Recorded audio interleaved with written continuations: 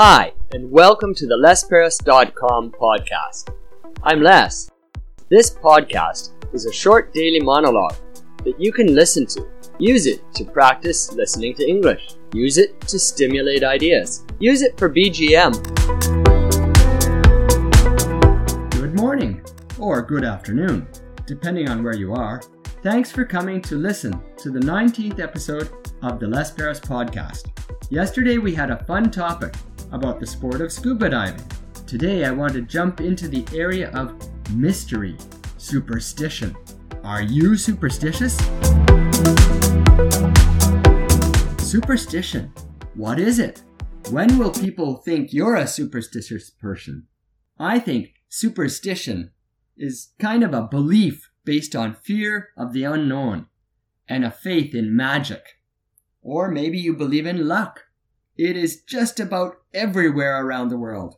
You can find superstitious people everywhere, right across all the cultures. But in different cultures, the superstitions they have are different.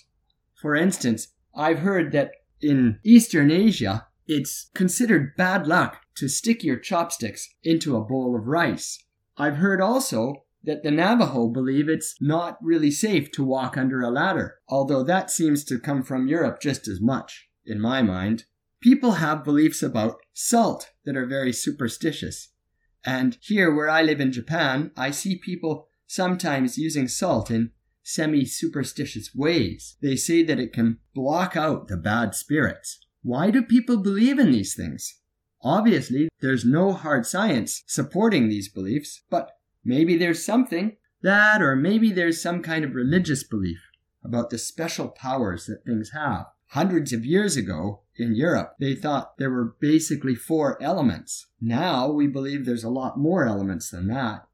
And we know that those thoughts about the 4 elements were kind of superstitious. I think people like superstitions because they can help explain things that science or scientific reasoning can't explain. Also, it depends on your environment. If everybody believes something, then you're more inclined to believe it too, regardless of whether it's true or not. And maybe it has to do with our parents. We tend to believe what mom and dad believed because mom and dad believed it.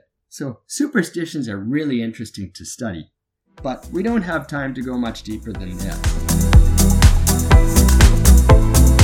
There's lots more to talk about superstitions, but we've really run out of time for this episode. I love talking about these mysterious topics because it's so much fun. Tomorrow, I will move to the equally mysterious topic of gaining weight.